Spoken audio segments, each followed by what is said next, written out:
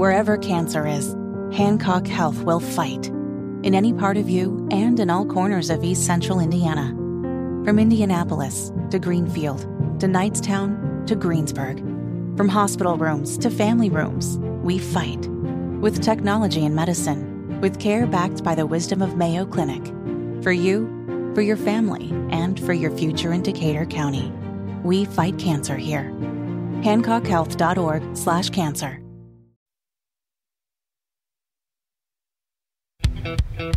A well-regulated militia being necessary to the security of a free state. The right of the people to keep and bear arms shall not be infringed.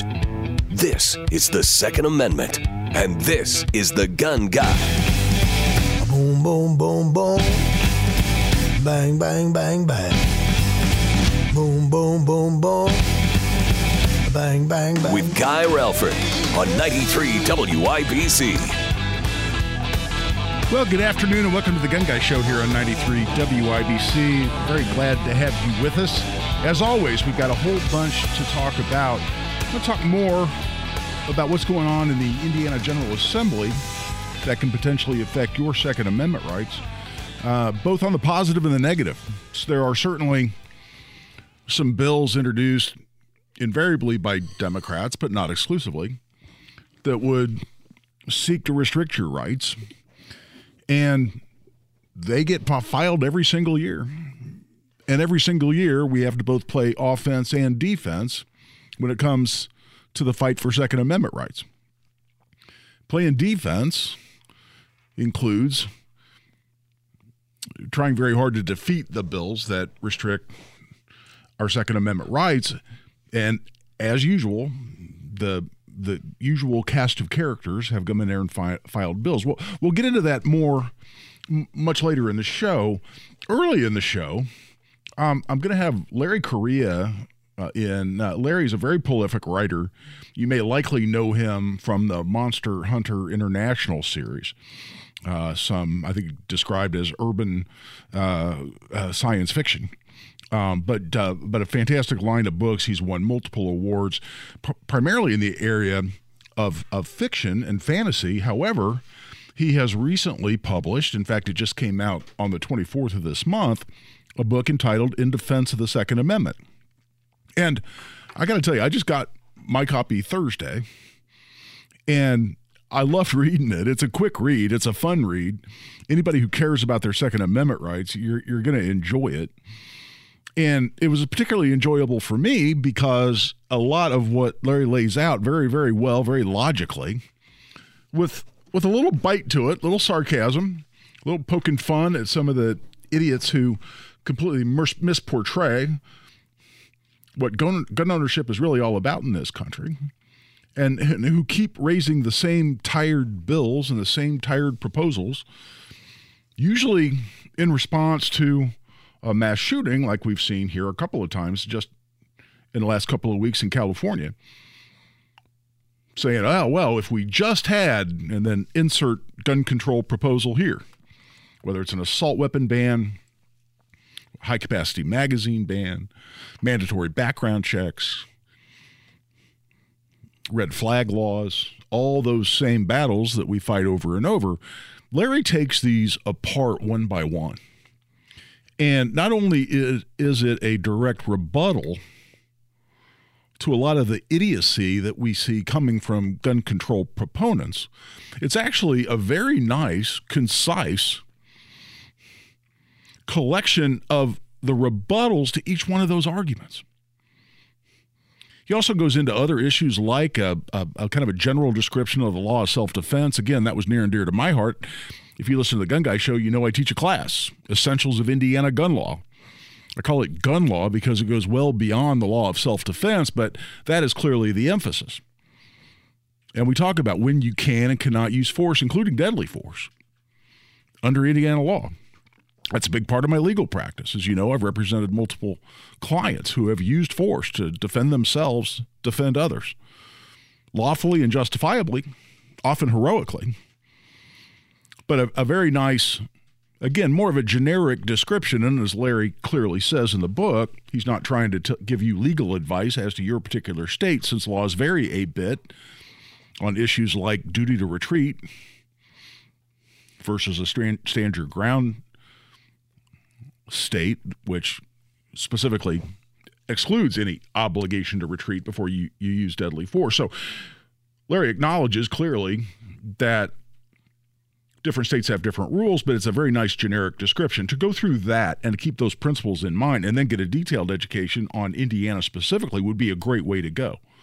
But also, what I get all the time, I get emails, I get calls to the show, I get Facebook messages, Twitter messages, whatnot, where people say, my neighbor is a big gun control nut, and he says, blankety blank, what's the best way to respond to that? And who knows what the topic might be? An assault weapon ban is a consistent one.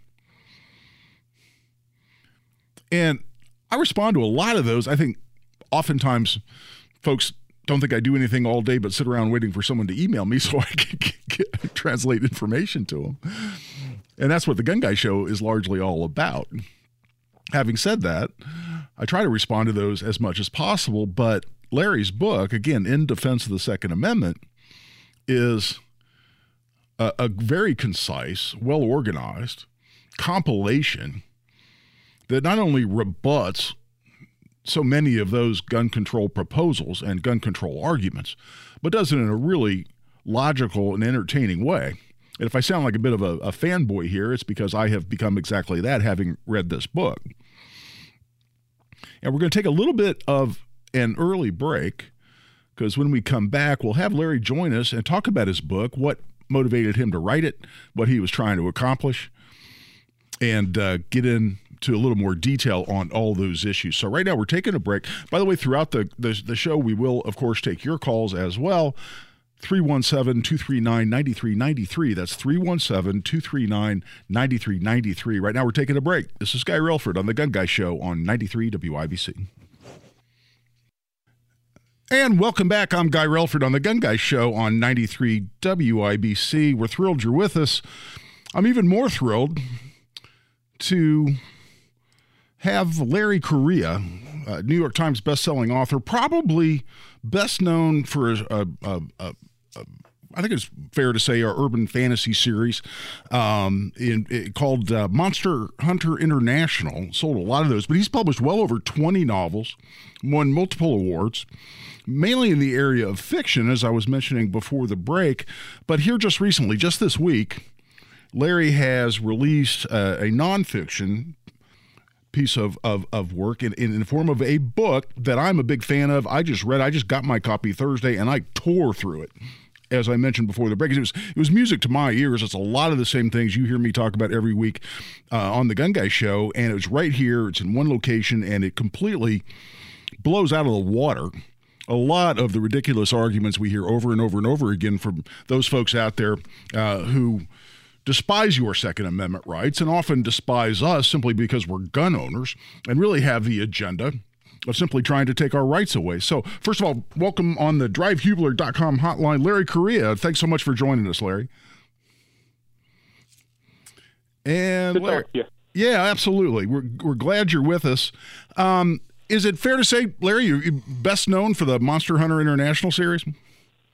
Yeah, that's my biggest best-selling series. But I do urban fantasy. I do also alternate history superheroes. I do thrillers. I do science fiction. I do a comedy series on Audible. That's awesome. I do a little bit of everything, actually. This is my first nonfiction, though. I'm really excited. It's been doing super good this week. Well, good, and I hope it continues to do exactly that. I loved mine. I tore through it, as I just mentioned. But, in defense of the Second Amendment, coming from Larry Correia, really shouldn't be a surprise if anybody knows about your background, because you've got a long history in the gun industry, former gun shop owner, and including having your SOT, meaning you could deal with machine guns and suppressors and whatnot, as well as being a certified instructor, as I am, and a competitive shooter, whether that's IPSC, IDPA, et cetera, and all the above. So you've got the background as an instructor. You got the back of having trained thousands of people, as I have, in how to exercise their Second Amendment rights effectively and safely and responsibly and legally. So it shouldn't be a surprise you've come out with In Defense of the Second Second Amendment. But tell us what it is in writing this and having it published really you were trying to accomplish.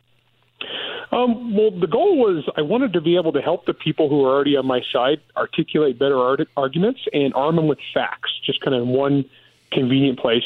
And I didn't want to do like a dry academic, statistical kind of thing. I was going for just kind of a colloquial, just regular people having a conversation about the issue.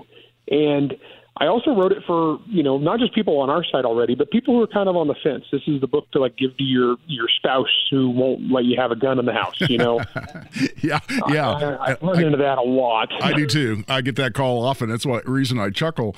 What I get all the time is I have people contact me and say, Guy, you did a show a month ago or 3 months ago or whatever it might be, and you completely rebutted this argument of why there should be an assault weapon ban or why red flag laws are useful to society. And man, I'm going back through your shows and I can't find it. Can you point me to that? I got to tell you, I love it when people go back and listen to my podcast, but I'm not so sure I'm not from now on just going to say, man, you need to check out pages 42 through 62 in Larry Correia's book, because you really lay it all out right here in one spot.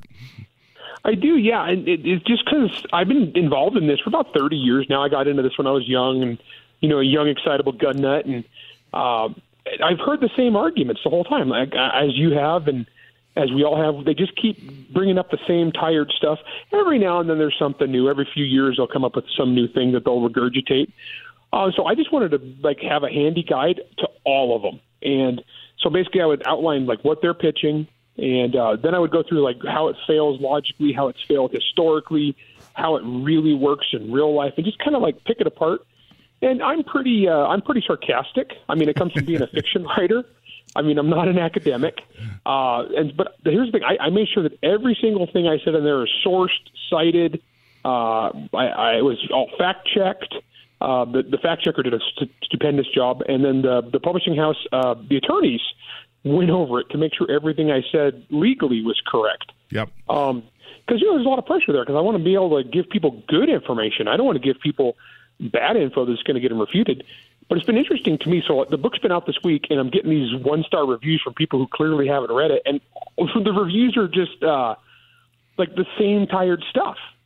And it's so funny because it's they didn't read the book to review it, and it's I got you. I specifically talked about that and showed why you're wrong. It's because the people that are the anti-gun, hardcore advocates, they're kind of profoundly dishonest, and they just kind of run with this narrative regardless of what the actual facts are. So I actually had a lot of fun with it, kind of going through and just poking holes in all their arguments and rebuting all this stuff. So I hope it's useful for people. I hope people get some good use out of this. Well, I do this for a living, and I've been a Second Amendment attorney for a long, long time, practicing law this year, 40 years, and it's useful to me. Because of how it's a concise collection of multiple well-thought-out, logical arguments. Yeah, is there a little wit and a little sarcasm and poking fun at some of the idiotic arguments we see against us? Of course, but that's what makes it entertaining, and that doesn't detract from the logic at all and the factual support for what it is that you lay out here. So again, I said before the break, you probably didn't hear, but by introducing you, I said if I sound like a bit of a fanboy for this book, it's only because I am, because I love the collection of useful arguments right here in one spot, and that's why I think it's useful for any gun owner. And I'm hoping that with some of these silly reviews, and I've seen some, and some you've talked about on social media, and I went and looked. What's fascinating to me, I saw one, probably the most vitriolic review that I saw. Clearly someone read 2 pages of the foreword and didn't get much farther, and on that basis wrote a review. And I started laughing because they clearly hadn't gotten into the substance. And by the way, Nick Searcy, people probably know he played Waylon Given's boss on the great series Justified, and by all accounts just a really good guy. He wrote you a hell of a forward and well deserved, but clearly somebody hadn't gotten into the substance of the book whatsoever. They just decided any book called In Defense of the Second Amendment has got to be laid waste to on every opportunity. Yeah, it was just it was just so funny to me because it's such a microcosm of the same debate where anything happens in the news, they got the narrative in advance. Regardless of the facts, they have the narrative. And it's just it's so funny to me how they do that. And the fact that you like this book so much, to me, is great because you've been putting in the work. You are one of the footnotes in the book. I am. It was awesome. I saw something that was related to the Greenwood Park Mall shooting, where I actually represent the gentleman who was the hero, who saved who knows how many lives, countless lives, by taking out a bad guy. And I read something that looked familiar in terms of some of the facts behind that shooting. And then I saw there was a footnote, and I said, well, Larry got this exactly right. So whatever his source is, and whatever the basis of this information is, I clearly got it right as well. And so I flipped back to the back to see what the footnote read, and it was me. So I got a big kick out of that. So you enjoy a book when you're excited about even being in a damn footnote. Yeah, I spent almost as much time writing the book as I did putting together the data. And so I like having those footnotes. Like I said, it's like 13 pages of small print. I cite everything I can think of, and then the fact checkers, well, they would go through and they're like, well, you make this assertion on this page. Do you have evidence for that? And it was a lot of stuff that, as a gun guy, I've been doing this my whole life, I would just take for granted. Like, everybody knows that, right? Yeah. And so that wasn't good enough. And so, by golly, if it's in there, and it's a thing that we take for granted, I will show you where to look that up. And it was a lot of fun putting it together. And I kind of lucked out because how this all came to be was because of the Bruen decision was pending. Yeah, you bet. It was looming. And one of the editors at Regnery, the nonfiction publishing house, he had worked with me on the fiction side of the thing, and Regnery wanted to get out a comprehensive, guidebook to the Second Amendment debate, and a help guide. And they said, who do we know who A, is a really good writer, an experienced writer who can get this book out quickly, and B, really knows guns. And Tony Daniel, the editor, was like, oh, guys, I've got the perfect guy. And I would have did this for free. Don't tell the publisher that, but this is something I've been passionate about forever. So I'm just glad to get it out there and get it into people's hands and get it to be a tool in the debate. So I'm really pumped. Yeah, well, I'll tell you, one of my thoughts upon finishing the book and setting it down is that and this would be a nice bump for sales as well. But my first thought is that somebody ought to start a GoFundMe or some kind of a collection out there to where we could purchase 500 and some odd copies of this and send them to every single member in the House of Representatives and the Senate and in Washington. And of course, we know a big chunk of those are going to throw it straight in the trash. But for anybody interested in actual facts and logic when it comes to the gun control debate, this is exactly that. And I would love the idea that some number of politicians in Washington, and in particular those that are on our side to a large degree anyway, could be armed with these kind of arguments, because we don't hear enough of exactly that coming from our elected officials. That would be really nice. And it's interesting, too, because I try real hard in the book not to get too political, and I can't say I didn't get political because it's clearly a political debate, but I don't want to be too much this side good, this side evil. Except the problem is I actually had some liberal gun owners who were a little mad at me because they think, well, you paint with a broad brush. And I was like, well, when 99 point something, of your elected representatives are anti-gun, and a pro-gun elected Democrat in Congress is, seen more rarely than Bigfoot, I can't, put that caveat every single time I'm talking about actual political activity. But I do call out the Republicans, too, specifically like when I get to the section on red flag laws, because that was the most, at the time of writing this, that was the most recent legislative action. We had a lot of Republican senators go along with the red flag funding, and just completely missing the point of all the different ways it could be abused, all the different ways it could be used to take away people's constitutional rights with no due process. And it was just really sad to see that. So I try to be fair, and I try to call out bad decision making on both sides. And then I have no mercy for the people who are like the willfully dishonest, destructive. In the book, I refer to them as the vultures. Yes. And so not all anti-gun people are vultures, But when I talk about the vultures, it's the people that are like perched, waiting for carnage. Yes. And then when there's blood, they swoop in. And on those people, I have no mercy. And I call out many by name, and I provide a lot of examples of the stuff they do. And speaking in Greenwood Park Mall, I specifically talked about Shannon Watts' reaction to that event, because they were sad, they were upset on Twitter that there hadn't been enough death and destruction, and even some of them, and I quoted them in the book, and they were upset that, well, this kid took a gun to the mall, so who's the real bad guy? Didn't they both take guns to the mall? It blew me away. It was so crazy.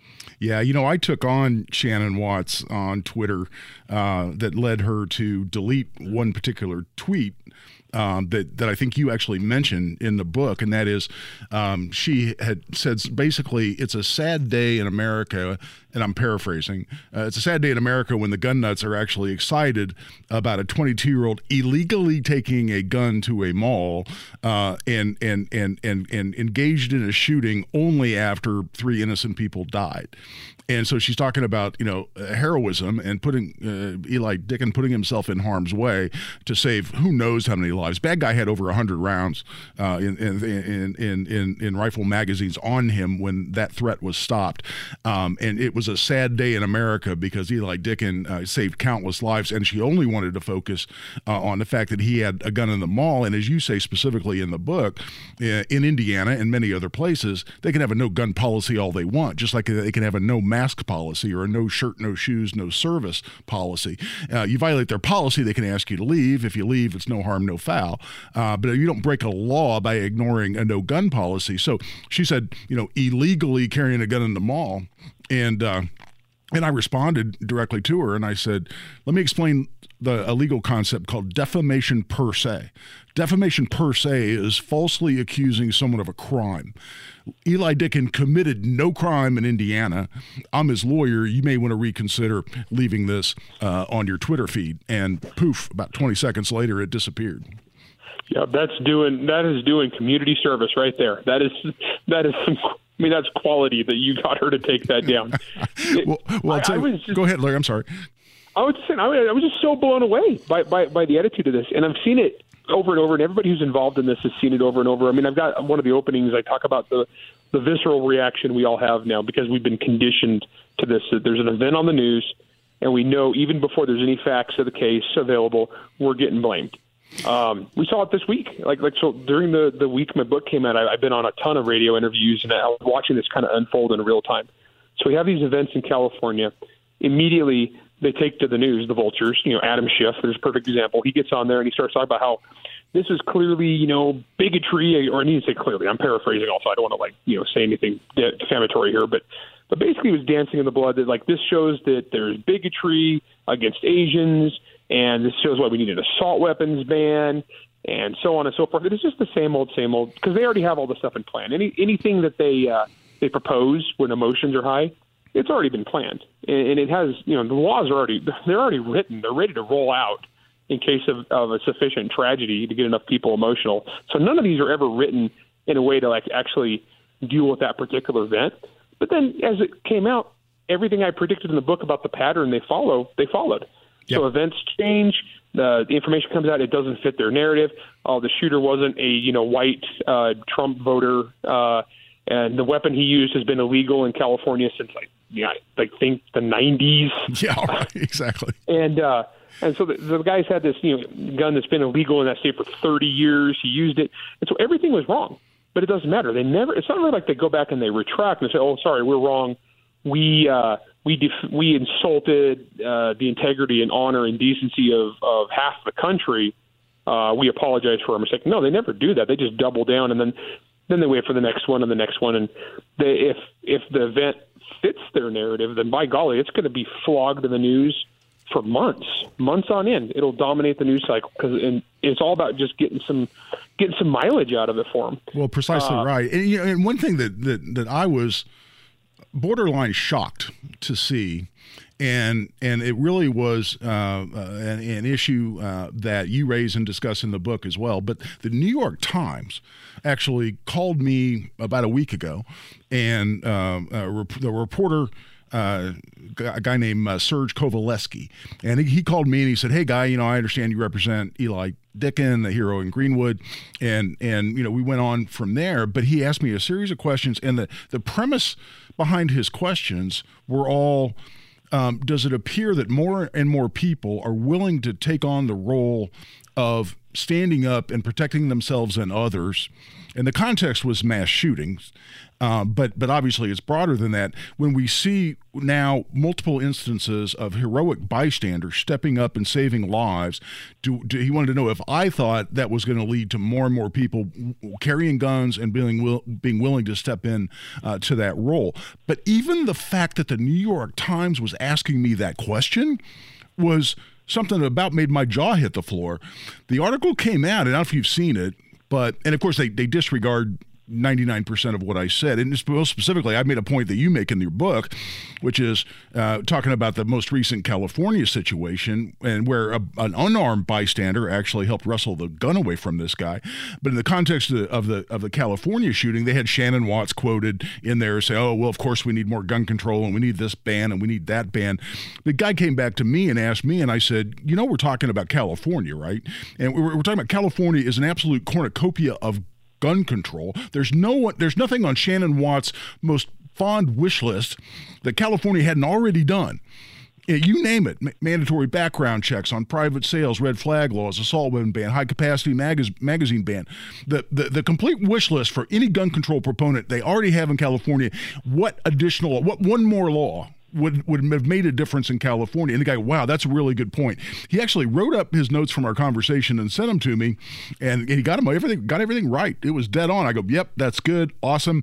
And then as soon as I put the phone down from responding to him, I went, I can't believe the New York Times is actually going to publish that point. And guess what? They sure as hell did not. He wrote it into the article and then told me his editors trashed it all, and he had like one line from me that was very much window dressing. But the fact that the New York Times published that article that proposed the idea that more and more people are willing to step up and defend themselves and others, and being willing to carry a gun after seeing heroes save lives in potential mass shootings, was shocking to me that we saw that from that publication. Yeah, I think it's fantastic, because I do think, like I've talked about this, is we are winning the culture war. And every time there's an instance like that where it's, the proverbial good guy with a gun, the vultures always say, well, the good guy with the gun is a myth. Right. But then we trot out example after example after example. And I go into the book a lot of different types of crime, but I spend inordinate amount of time statistically on the mass shootings, just because those are the ones that grab the headlines and they get talked a lot about. But as you know, it always comes down to a violent response. And that violent response can either be immediate, because somebody who's already there, or that violent response could be from when the cops come in 15 minutes or an hour and a half, in the case of Uvalde or whatever. It takes time. Yeah. And so if you get somebody there, it's just simple logistics. And a lot of people have kind of glommed onto that. 2020 was the year that everybody was like first-time buyers of guns skyrocketed across all demographics. And it was all because of people watching the breakdown of the system that they had faith in, that they think, okay, I don't need a gun. I'll just call 911. Cops will come save me. 2020 rolls around. Cities are on fire. People are calling 911, and the cops are like, well, good luck. You're on your own. We can't come. And that's why we had this just explosion of gun purchasing. We absolutely did. And as I've been saying for years on the mass shooting issue, the timing and duration of a mass shooting is always directly dependent on when the second gun arrives. And I think you lay out that in a lot of detail in the book. Larry, I have blown way past the bottom of the hour. I've got producer Carl giving me the evil eye over here, but I just can't get enough of this discussion. The book is outstanding. Thanks so much for coming on the Gun Guy Show here this evening. Well, thanks, Guy. I really appreciate it. Thank you. All righty. We're taking a break. This is Guy Relford on the Gun Guy Show on 93 WIBC.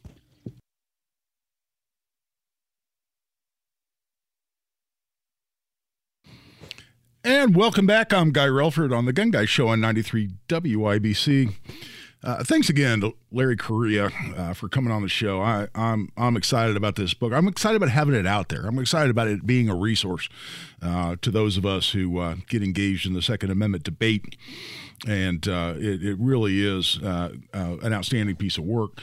We're going to shift the focus to talk a little bit more about Indiana. And in fact, coming up a little after the break at 6, I'm going to have my friend Chris Lee from NSSF. NSSF is the National Shooting Sports Foundation. And that really is the organization representing the gun industry on a national basis. A lot of times, folks out there criticizing NRAs, well, NRA is just a mouthpiece for people trying to sell guns. Well, not really. NRA is the grassroots organization, and membership is primarily made up of individuals.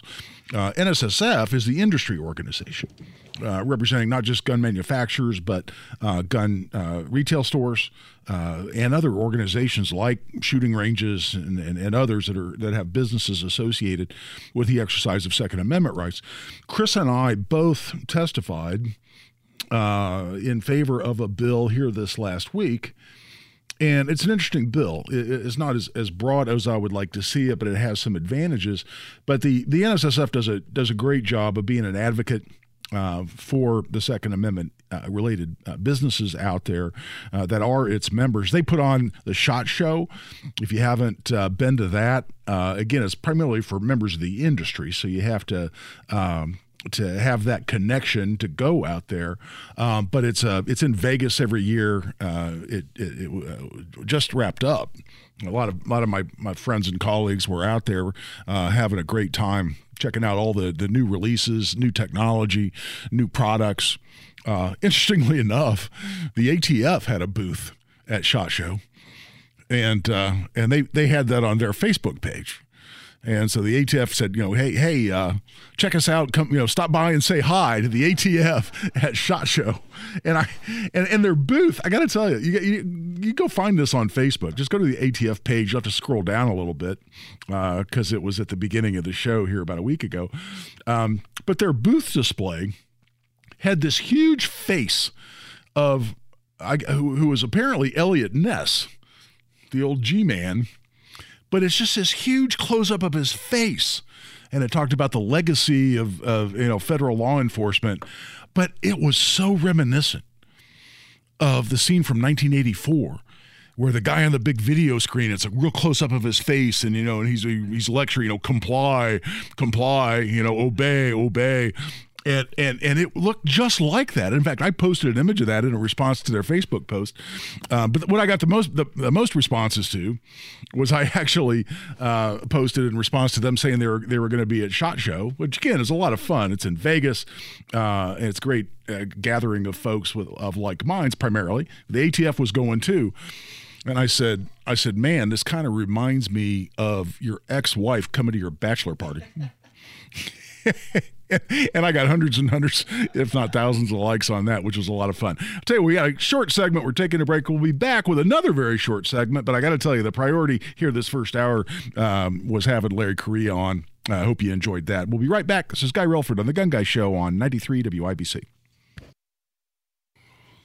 And welcome back for another very short segment here. But hey, that's quite all right. Tell you what, let's go to the fun lines. Our buddy Buzz has called in. Buzz, what do you got for us?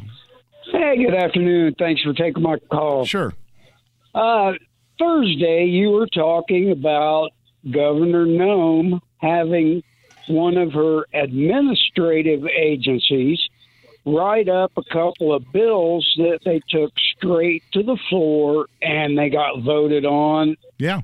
Okay. Isn't that exactly what we don't want the ATF or someone like that to start getting into the habit of doing? Oh, I actually completely disagree, Buzz. And I know it's a question, but to the extent it's a rhetorical question, the idea that what ATF would try to do to restrict our rights. Like, let's talk about this ridiculous pistol brace ruling they put out. They do that through administrative rulemaking. And through their administrative rulemaking, which doesn't require any votes in Congress, They can make you and I felons, and they shouldn't be able to, and it's going to be challenged in court, and it may likely be successfully challenged. But the idea that they would back off of administrative rulemaking, which they can do by executive fiat, they can do completely unilaterally,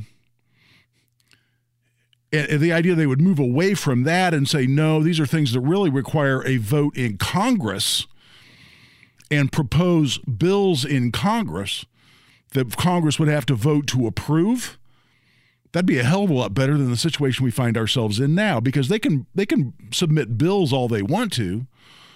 Congress still has to vote them up or down. And that's why, people were upset about Kristi Noem having one of her executive agencies write up a bill that reduced taxes in South Dakota. One of the reasons I'm a Kristi Noem fan. They were reducing taxes for taxpayers in South Dakota. The agency wrote it up, and it got a vote in the legislature in South Dakota, and the legislators had to vote for it. I'm fine with that. They can propose whatever they propose if Congress has to pass it before it can put you and me in prison. That's a hell of a lot better than ATF just snapping its fingers and being able to put us in jail for 10 years. Tell you, we're at the top of the hour. It's time to take a break. We'll be right back. This is Guy Relford on The Gun Guy Show on 93 WIBC.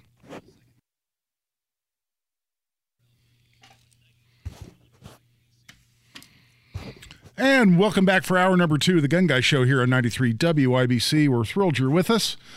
And as I mentioned last week and the week before, we are right in the middle of the legislative session here in Indiana.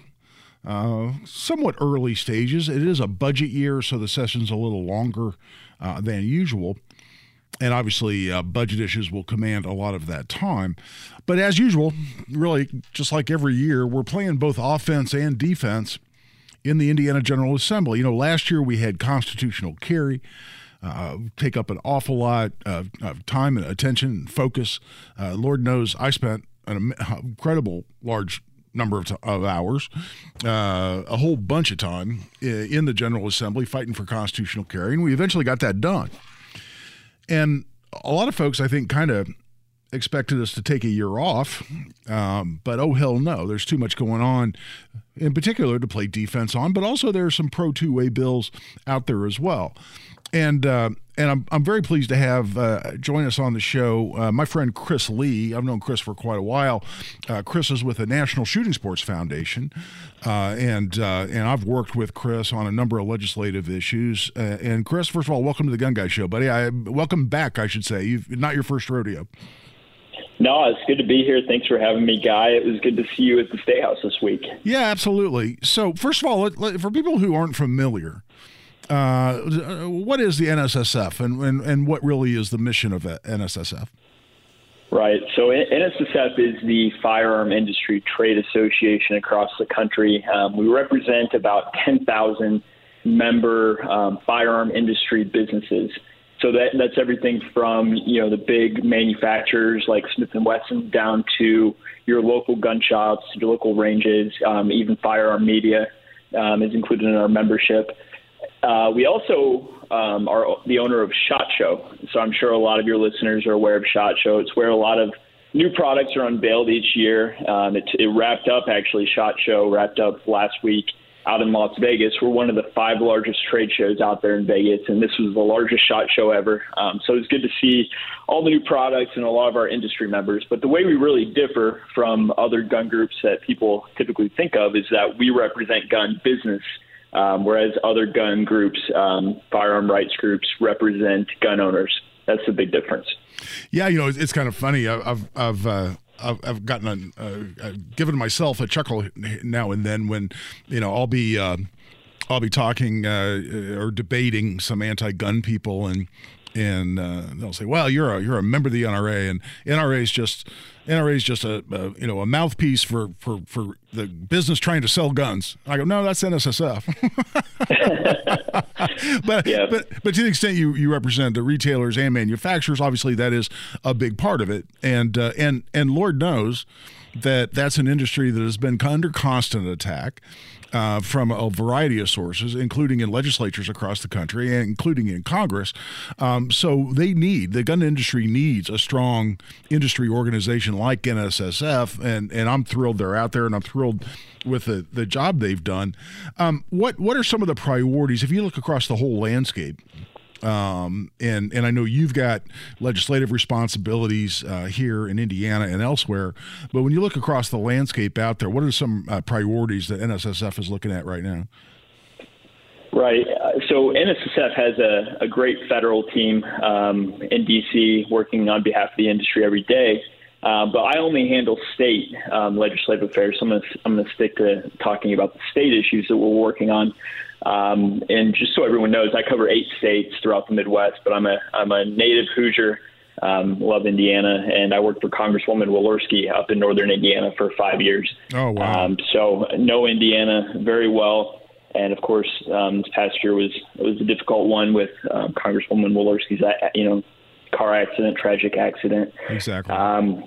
But anyway, it's a privilege now to represent the firearm industry. I've been in this role since about 2019. And the issue that I really want to focus on today is dealing with discrimination against the firearm industry. And that's something that we've been working on the last 3 years across the country. But there are other issues that we're working on right now. A big one right now you've probably seen is that a lot of these very far left states are trying to pass laws that would allow individuals to sue the firearm industry directly. So we have a federal liability shield called the Protection of Lawful Commerce and Arms Act. And a lot of states, unfortunately, they're trying to they think that they know a way around that. They think they know a way to go after that liability shield and allow individuals to sue the firearm industry every time there's a shooting, even if we acted lawfully through the entire purchase of the firearm. So that's a big deal for us, is pushing back on those attacks and also working in states to pass state liability shields like Indiana already has. So that's a big priority that we're working on. Another one is passing emergency power protections to make sure that in cases like COVID, governors like Governor Whitmer up in Michigan can't go around and shut down gun shops during an emergency. So we were happy to work with some partners in Ohio to get emergency power protections in place this past session. So that was a big victory. And really, those are the two big ones that I'm working on here in the Midwest.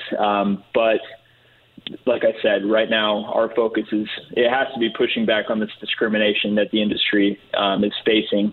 I don't know if you talked about it at all on, earlier in your show. So let me know how far back you want me to go. But discrimination. You're right where we want you to be, Chris. Because that's exactly what I want to talk about. You and I both testified in favor of House Bill, I believe it was 1008. Brought by Representatives Manning and Speedy, who are the chair and co-chair of the Finance Committee, and that which works nicely since that's where the bill was heard, and they were the author and co-author on the bill as well. But you and I both testified in favor of that. What and obviously this is a bill that NSSF supports, the gun industry supports. What is it that we're trying to accomplish with House Bill 1008? Right. So back about a decade ago now, 11 years ago, the Obama administration really worked with the Justice Department to encourage banks to cut off services to the firearm industry. And it took a little while for that to take off. But in about 2016, 2017, we started to have big banks shut down services to the firearm industry. And some of the big ones like Citigroup, from the beginning, they worked to recruit other banks and worked to recruit other industries to join them in shutting down services to the firearm industry. So, they weren't banning magazines and they weren't banning modern sporting rifles in Congress. So they said, we're gonna ban them on our own using our money and influence in the market. So anyway, today the firearm industry is discriminated against by credit processors, banks, insurance providers, and most recently, in this past July, we had 10 trucking companies shut down services to the firearm industry after Senate Democrats wrote a letter just encouraging them to shut down services to the firearm industry. And it's not just guns that they're not shipping now. It's firearm parts, ammunition, firearm accessories. So just to give you a couple examples, Apple Pay says you can't incorporate Apple Pay into any website that sells firearms, weapons, or ammunition. Citigroup will require that people that work with them do not sell firearms to someone who hasn't passed a background check. Okay. And they They want the firearm industry to restrict the sale of firearms for individuals under the age of 21, even when that's legal with certain types of firearms. And Citigroup won't allow the firearm industry working with them to sell what they call high capacity magazines, but it ends up just being pretty much any magazine, which are legal in most states. Old Dominion Freight says we will not accept firearm component parts for shipping, and Square says that you can't use Square to process firearm parts or hardware, ammunition purchases. So this goes on. I mean, that's 4 examples, but the list, unfortunately, we're up to where really you can't keep track of the list. We got to the point where there were dozens on the list, and now it's you can't keep track of it. There's new companies every day boycotting the firearm industry and the Second Amendment. In America, it's a big issue. So we, as an industry, said we have to push back on this. And one way we wanted to do that, we called it the Firearm Industry Non-Discrimination Act, the FIND Act. And we ran that bill working with legislative partners in a lot of states the last couple of years. And essentially all that bill said was if you are a company that boycotts the firearm industry and the Second Amendment, then we as a state will not give contracts to you. So these companies do a lot of business for the state. States have a lot of money and they do a lot of business with companies. So it's a way of saying, you can continue to have your discriminatory policies if you want, no matter how wrong they are. But if you are discriminating against the Second Amendment with your company policies, then we as a state aren't going to do business with you. You're not going to take taxpayer dollars through contracts any longer. And Texas passed that law actually a year and a half ago, and a lot of banks had to step away from state business. But Citigroup, who, like I said, is like the original, one of the original boycotters of the firearm industry, they said, "Oh no, we're in compliance with this law." And we had a big victory a week ago when the Attorney General in Texas concluded an investigation and said, "Yes, you do boycott the firearm industry. The state will no longer do business with you." So that was our original FIND Act. And I know, Guy, you remember you testified on that. We had that bill in Indiana last year. Yep. A lot of the focus was on constitutional carry. So that bill did not go anywhere, unfortunately. But we noticed last year that there were a lot of similar bills being introduced for other industries like the fossil fuel industry. So what we think, we're on special footing because we're the only industry necessary to a constitutional right. Energy security is important. Border security is important. Food security is important. And right now we see fossil fuel industry. We see the private border security companies being discriminated against by people that want open borders. We see animal agriculture being discriminated against by big companies that are being pressured by groups like PETA and HSUS. So anyway, we formed a coalition with these other groups and created we're just calling it the anti-ESG bill. And I've seen there's been over 70 anti-ESG bills introduced across the country in the last 3 weeks. So big movement right now, pushing back on ESG. And Guy, do you want to explain what ESG is, or do you want me to go into that? Well, I'll tell you what, I'm going to go into that maybe a little bit after the break, Chris. Unfortunately, I'm up against a break I need to take, but I'll get into that a little bit. But last question, before we let you go, is what do you think the prospects are for this year's bill? So this year's bill is a little bit different in that it doesn't deal with state contracts. It deals with state investments.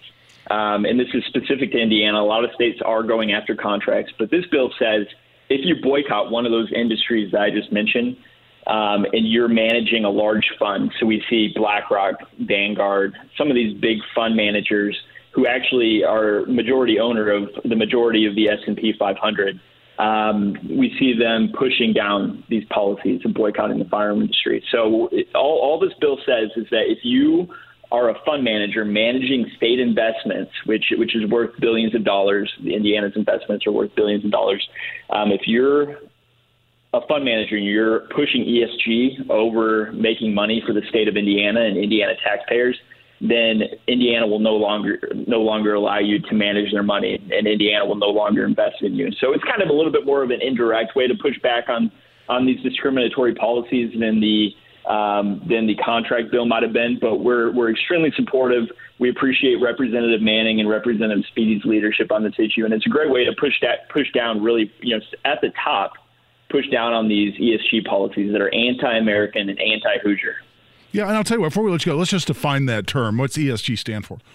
Right. So the E stands for environmental. So that would mean you're not going to do business with oil and gas companies any longer. The S would stand for social, and that could mean that you're not going to do business with companies that push transgender activism or pro-abortion policies, or and then that's where the firearm industry would fall under. The firearm discrimination would fall under social. So it would say if you are part of the firearm industry, we're going to not do business with you. And then governance can mean things like employee race quotas and social credit scores, things like that. So ESG, environmental, social, governance is what it stands for. And the way I've summarized that, Chris, is essentially their liberal woke policies.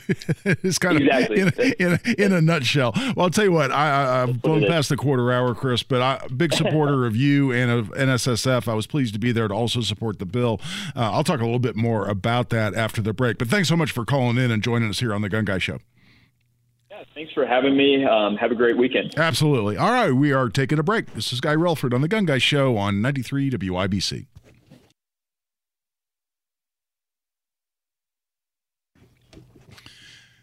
And welcome back. I'm Guy Relford on the Gun Guy Show on 93 WIBC. Thanks again to Chris Lee for calling in, talking about the good work NSSF is doing.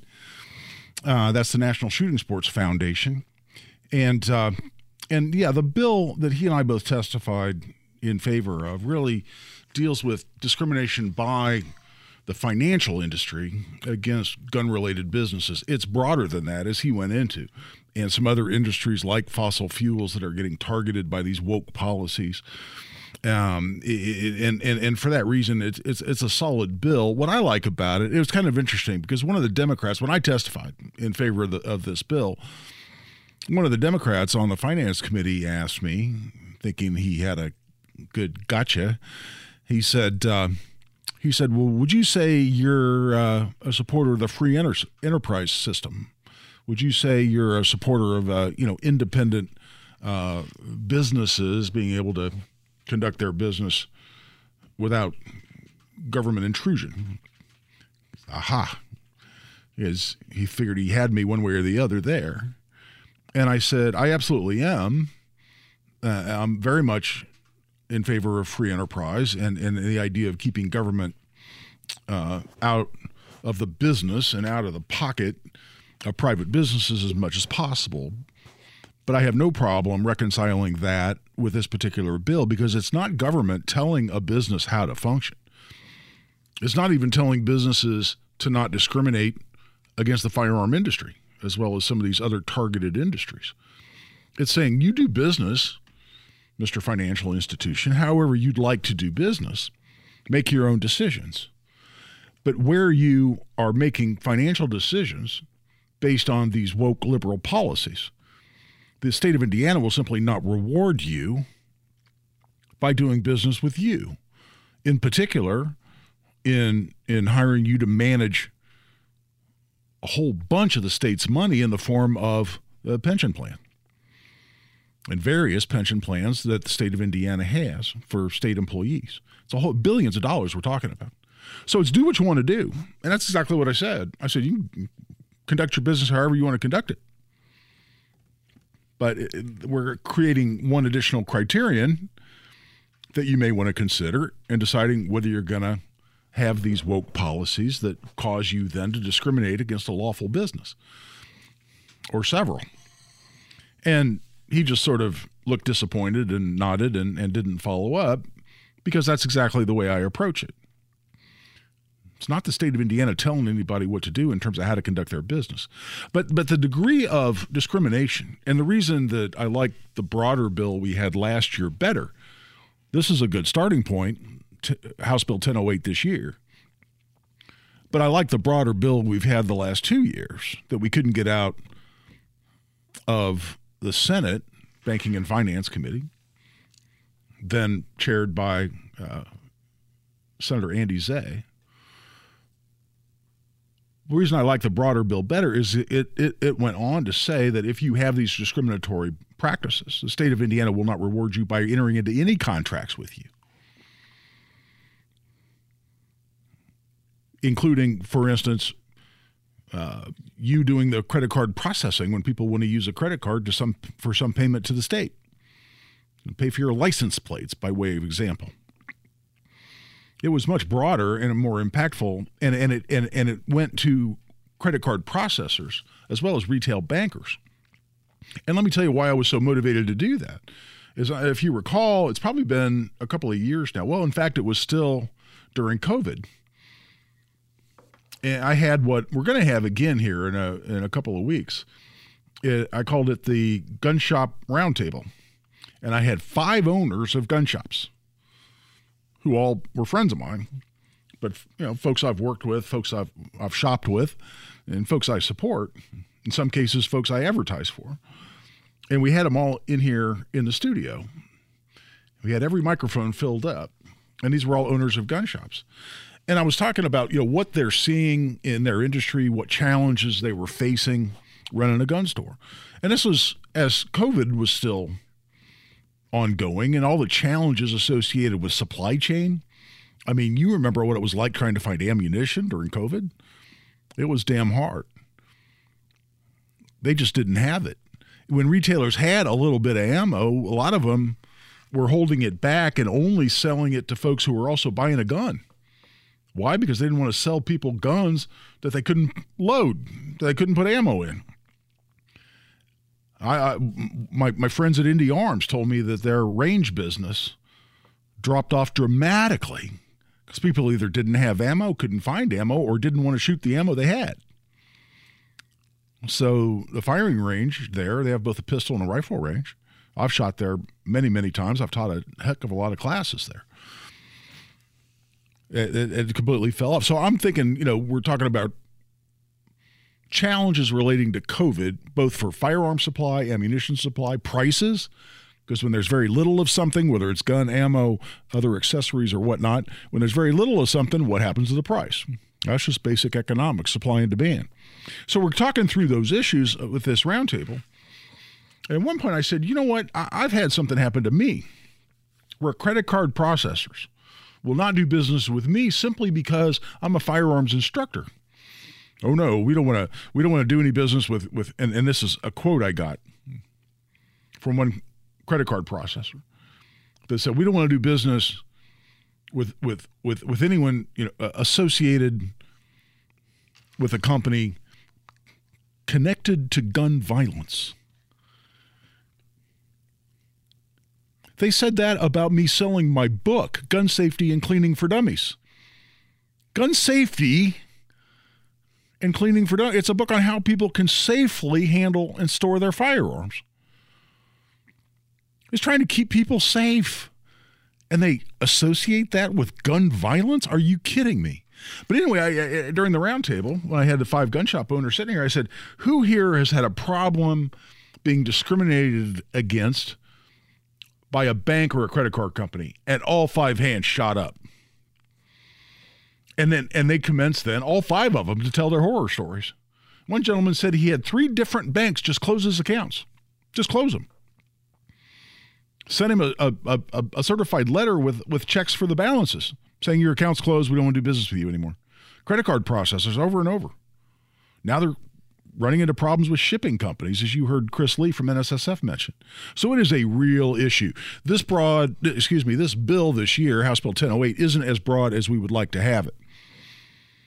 But it's definitely a start, and I strongly commend Representative Speedy and Manning for pushing this and for having what I thought was a very productive hearing on the bill last week. It's not been voted on in committee yet, and they're going to consider some amendments potentially. I actually asked them to consider an amendment to broaden it to include retail banking and credit card processing. and they kind of looked at each other. A couple of them did, like they might be interested. I'm not sure that we can get it pushed that far, but that was the bill the last couple of years. I'd like to see this bill amended to do exactly the same thing. In the meantime, it's time to take a break. We'll be right back. We're going to continue to take your calls, 317-239-9393. You want to talk about what's going on in the legislature? You want to talk about what's going on at ATF or in Congress? Give us a call. You can ask those questions or others, 317-239-9393. We'll be right back. This is Guy Relford on The Gun Guy Show on 93 WIBC.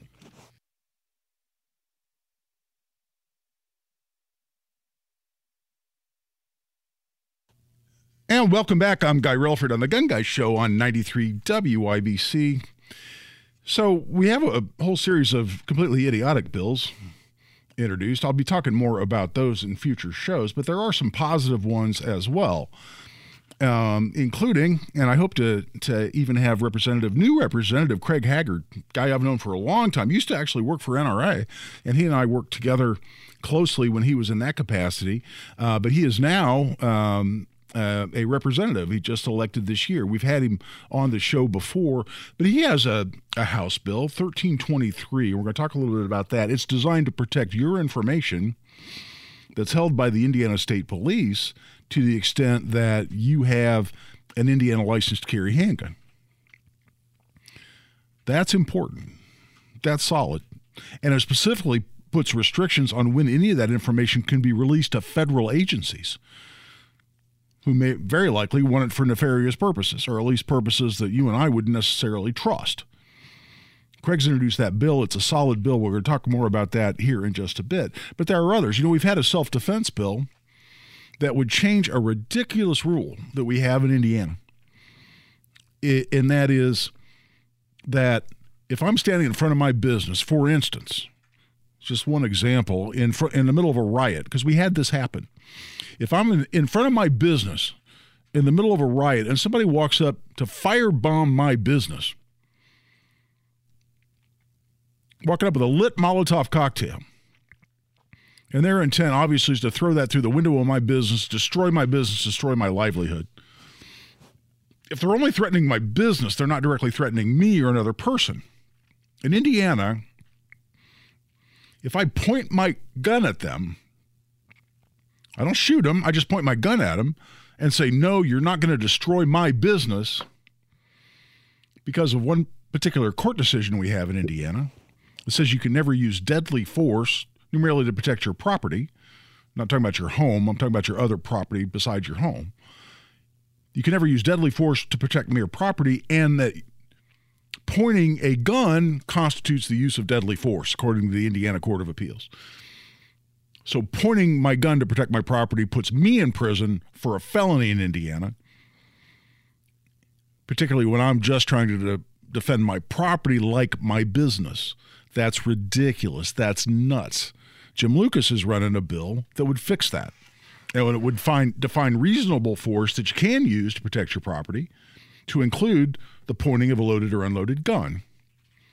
Yeah, we can discuss tactics and strategy and what's smart and what's not smart, because I still can't shoot them if they're only threatening my property and not my health and safety or anyone else. So the question becomes, do you really want to be pointing guns at people that you can't shoot? But that's not the point with respect to this bill. The point is that if I do that and I decide that's a sound decision under the circumstances, for whatever reason, I shouldn't go to jail for simply protecting my business that's a source of my livelihood.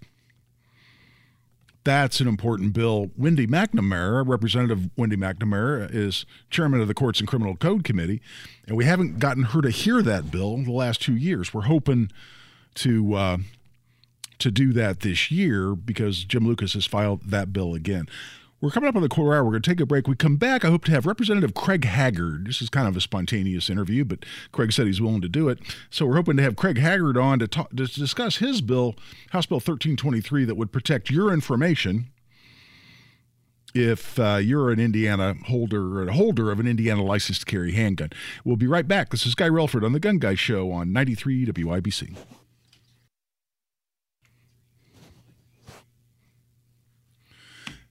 And welcome back. I'm Guy Relford on the Gun Guy Show on 93 WIBC. We're here in our last segment. But there's a very solid bill that's been introduced by my friend Craig Haggard, who's a new representative. This is his first term, was just elected in the last election. Craig is about as solid as you can possibly get on Second Amendment issues, having actually worked for NRA for some period of time. And he's also just an all-around good guy. He's a guy I've gone shooting with. I've shot clays with him. And he's just a good guy all the way around. And he's introduced House Bill 1323. And what this would do is it would protect your information if you're either an applicant or a holder of an Indiana license to carry handgun, and put specific limitations on to whom that can be released, to what government agencies and whatnot, and under what circumstances. Now, why should we be concerned about this? Well, first of all, when records are held by a government agency, like the Indiana State Police, a lot of times they're subject to what are called Open Records Act requests. And we've seen across the country, fairly recently, a newspaper in Memphis, Tennessee, published a list of everybody who had a concealed carry license, quote unquote, in Tennessee.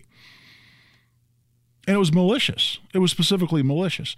Indiana's law already has some limitations, but Craig's bill would make that much better, and we have. It was very spontaneous. I think I pulled you out of a dinner, Craig, and I thank you so much for being willing to talk to us on short notice. And we're in kind of a short segment, but tell our listeners what it is you're trying to accomplish with House Bill 1323. Okay, yeah, no problem coming out of the dinner because this is an important issue. Basically, what I'm trying to accomplish is actually very simple. Word change in the current law about people who have gun licenses. And currently it says we can share personal information of gun license holders to federal law enforcement for law enforcement or police activity.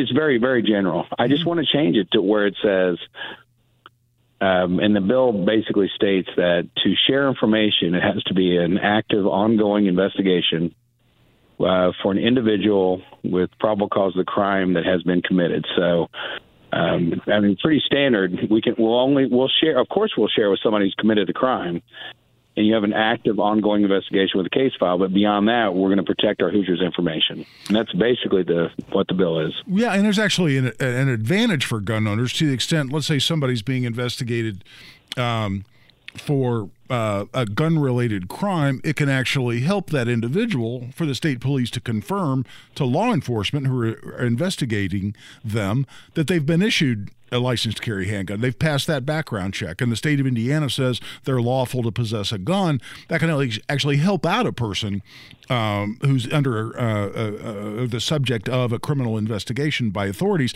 So that's not a bad thing.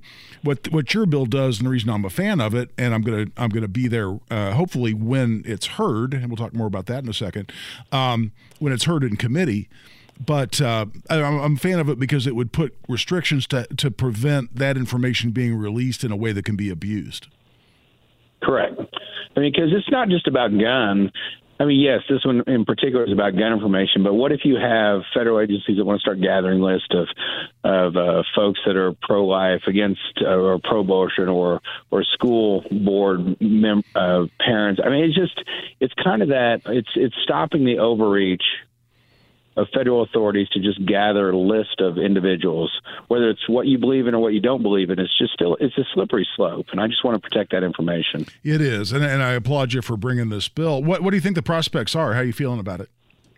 I'm thrilled. Number one, as a freshman, to get a bill heard. Very, very excited. Actually, it's my first bill to be that's awesome. Heard in front of committee, so I'm fairly excited.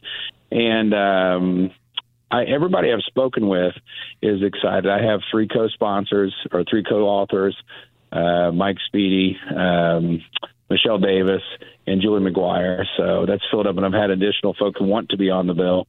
I've had nothing but positive feedback. So I don't know. I feel good about it. I think every legislator goes in thinking their bill is the best ever. What's wrong with it? Until people start beating up. But that's fair. I do think it's a very simple bill. that says, hey, we're not going to not share information with you, but we just need to put some guide rails on this thing to make sure that it's for the proper reasons. Well, anyone who wanted to support this bill, and we have, Lord knows we have listeners to my show, and we have members of the 2A Project, our gun rights organization, who show up and they take their own time and come in to support pro-gun legislation or oppose anti-Second Amendment legislation. What you think there'll be then an opportunity to testify at the committee hearing? Well, everybody's obviously able to testify, either register online or in person. Just sign the piece of paper. I know it's going to be on Wednesday in Courts and Criminal Code, and I don't know the exact time yet. I should know that, but you kind of pulled me out of the event. I gave you all 30 seconds advance notice on this interview. So. I know. So, no, I appreciate you talking about it. So, well, that's awesome. Well, let me leave you with this, and we've got about a minute. But how are you finding your first going into your fourth week in the General Assembly? Does it feel like you're drinking out of a fire hose, or are you getting through it pretty well? Well, I think I'm doing all right. It definitely is a fire hose. Not much different though when I was in the Marine Corps and going to new squadrons or new theaters of operation. But it's just. It's exciting to be part of the process. I mean, I'm a history guy. I love the process. I love the democracy. I just love the whole process, and I'm really, really enjoying myself. Well, I have every confidence that if you can manage flying fighter jets for the Marine Corps, you can probably manage getting your way through the Indiana General Assembly just fine. And nobody's shooting at me in this, at least in the General Assembly, so it's not too bad. Exactly right. Well, hey, Representative Craig Haggard, new representative this year. I'm thrilled. I was thrilled to see you run. Was thrilled to see you win. And you're doing exactly what we were hoping you were going to do, which is going in there and fighting for our Second Amendment rights as well as other sound policies in the state of Indiana. So thank you so much. All right, awesome. Thanks for having me on. Thanks, guys. Appreciate Absolutely. And that will wrap up this week's The Gun Guy Show. Hope you enjoyed it. Hope you come back next week. This is Guy Relford on The Gun Guy Show on 93 WIBC.